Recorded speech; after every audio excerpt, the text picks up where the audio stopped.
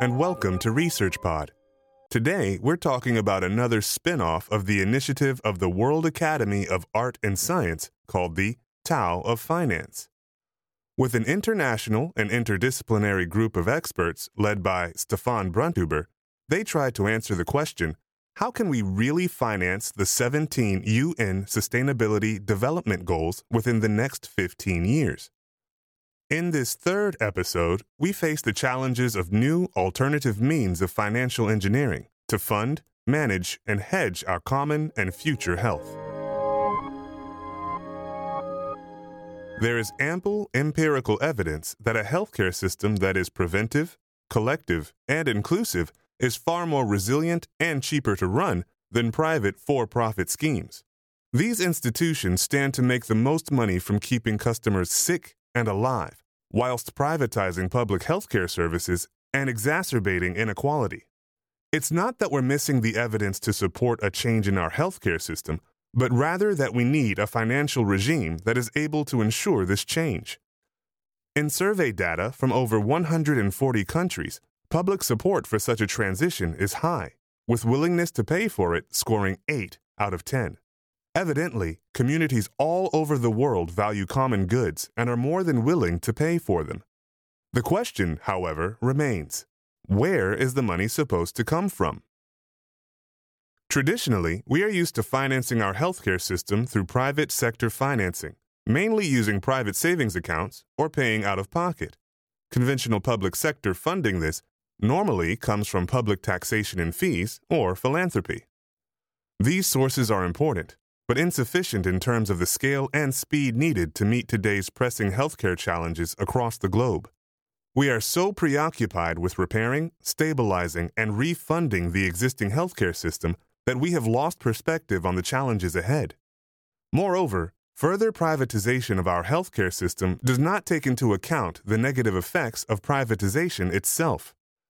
These include cherry-picking the care provided or which patients will be covered, externalities that raise costs for patients without an equal improvement in their care, and higher administration costs, which the public sector is left to cope with alone. Let's take the WHO as a representative case study. With an annual budget of $5 billion, it is chronically underfunded. Just $1 billion of that budget comes from fees that the member states pay. The rest is from voluntary and private philanthropic commitments. 70% of the budget is already committed to existing projects, leaving little leeway to respond to future challenges.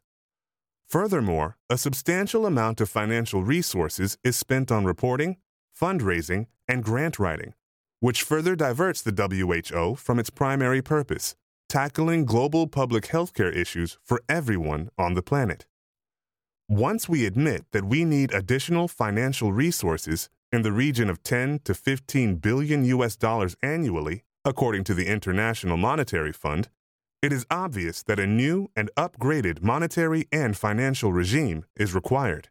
Not only do we need the financial adaptability to cope with doubling healthcare costs in rich OECD member countries by 2050, but we also need to allow financial provision for future shocks, such as the climate crisis, serial pandemics, environmental degradation, and species loss.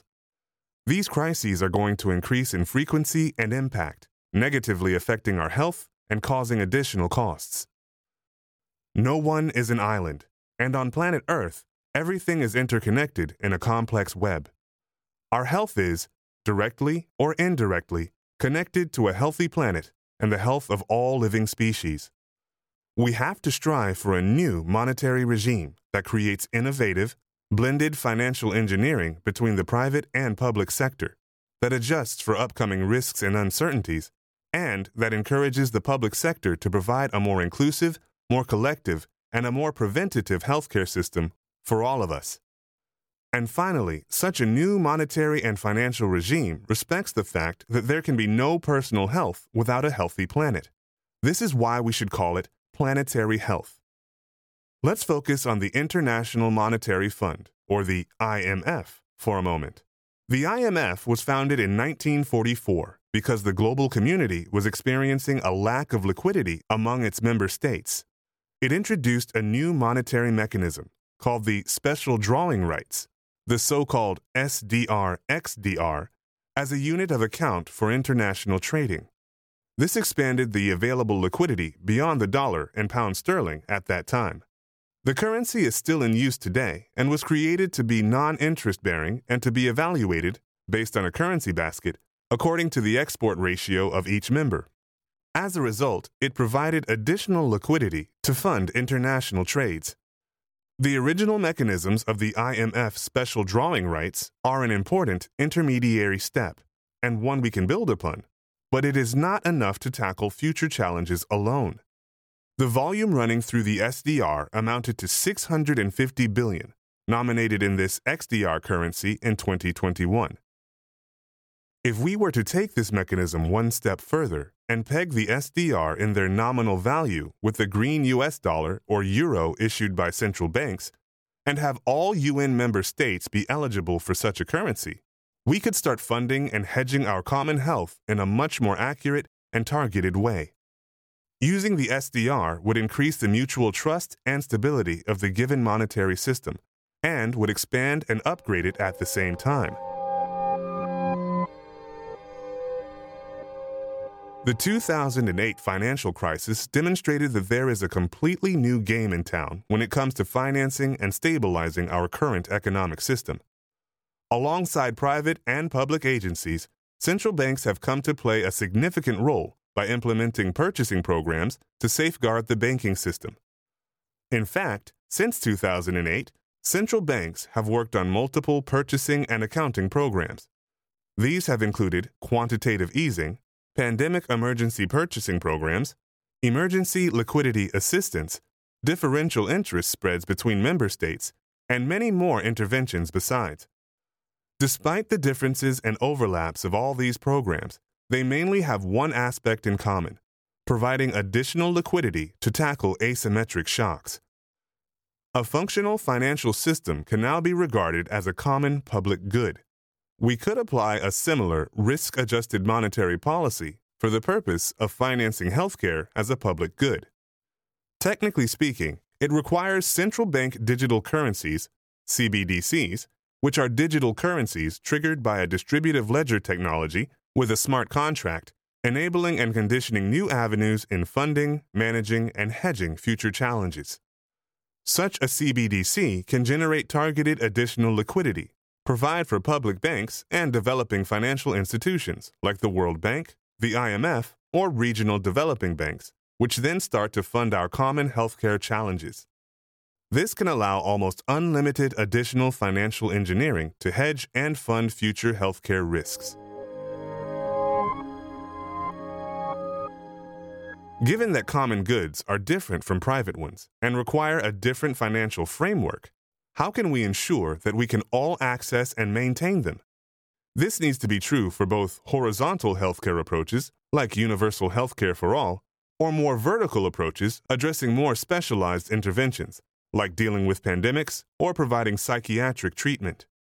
For example, if we had invested $50 billion to vaccinate everybody around the world against COVID-19, the overall saving worldwide would have been up to $9 trillion. But instead of financing our common health adequately, we end up with a $16 trillion bill and hundreds of thousands of people losing their jobs unnecessarily or being pushed below the poverty line.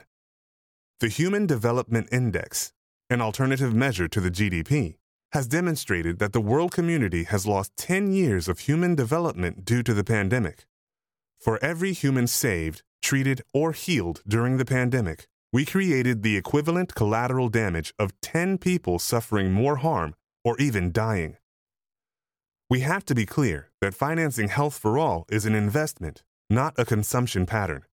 In order to achieve it, we need more and better liquidity, and that liquidity needs to be conditioned.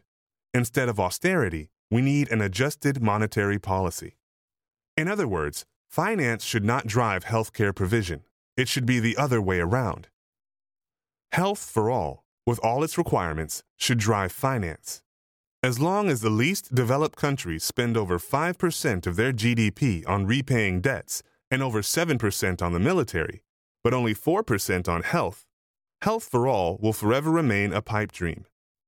At the same time, the U.S., with only 4% of the global population, accounts for 42% of global healthcare spending. In absolute terms, low-income countries spend $40 per capita, while high-income countries spend $3,135 per capita, nearly 80 times as much. Meanwhile, further privatization of the healthcare sector will create undesirable, expensive incentives and lead to soaring costs and lower quality care. For example, one study demonstrated 10% higher mortality in a privatized care system, accompanied by an 11% rise in public expenditure. In addition, major pharmaceutical companies have spent substantial sums to repurchase their own shares instead of investing in R&D. Between 2 to 3 times as much money was spent on repurchasing programs than went into additional research. The aim here is not to blame the private sector for trying to maximize its return on investment. Rather, our argument is that health for all is a public good that should be managed, accounted for, and financed differently. It should be funded as an investment in our future, rather than being regarded as a cost, and it should function counter-cyclically and preventatively to limit the damage of future shocks. We should take this argument one step further by considering the monetary mechanism applied to the 2008 financial crisis. Instead of relying solely on taxpayers' money, member state fees, and philanthropic commitments, we could give leading central banks the mandate to generate this additional liquidity to preload funding for the WHO's main purpose, as mentioned before, addressing global public health care issues. If the WHO's main purpose is to ensure global public health for all, we have to provide the WHO with the necessary resources to do so. This implies, first and foremost, a green, digital, quantitative easing, where central banks create additional liquidity managed through development finance institutions to fund the WHO upfront. Wouldn't future generations be better off with central banks extending their balance sheets to adequately finance our common health and future shocks than they would be in a situation where the central banks maintain their traditional mandate of neutrality and have a clean balance sheet, but the planet and our health is destroyed? Wouldn't you?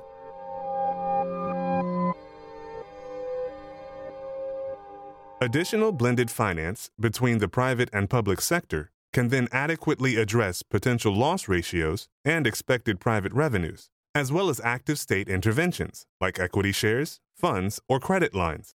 State guarantees, where the additional money is used to hedge potential risks for venture capital private equity investments in common goods such as hospitals, can also be implemented. In all cases, the projected risks remain private, while the systemic risk is partly absorbed by a green quantitative easing. In addition, direct digital transfer of cash could then be sent straight to low-income citizens facing hunger and poverty in order to overcome inefficient out-of-pocket payments. And finally, implementing an advanced commitment strategy where the public sector guarantees a certain amount of, or price for, a necessary good, such as for a vaccine, up front, means that private investors could operate in a safer environment in which to be engaged. This has the net result of stimulating the regional economy at the same time. It sounds complicated, but it isn't. None of the financial tools we've just covered operate as standalone measures. However, an informed and tailored combination of these monetary tools would allow us to tackle, hedge, and fund most of the healthcare challenges that lie ahead of us. Part of the funding would need to be front-loaded with additional conditioned liquidity created by regulators and managed by national public development banks. Tailored swaps, so-called collateral debt obligations, among others, could provide the necessary hedging of associated risks. The potential return on investment of 15 to 1 for the stakeholder community far exceeds any expenditure that might be expected from private investments only. In short, the costs of inaction far exceeds the costs of an adjusted monetary regime. The monetary and financial system is not neutral when it comes to dealing with healthcare issues. Traditionally, finance drives healthcare. It should be the other way around. Healthcare should drive finance.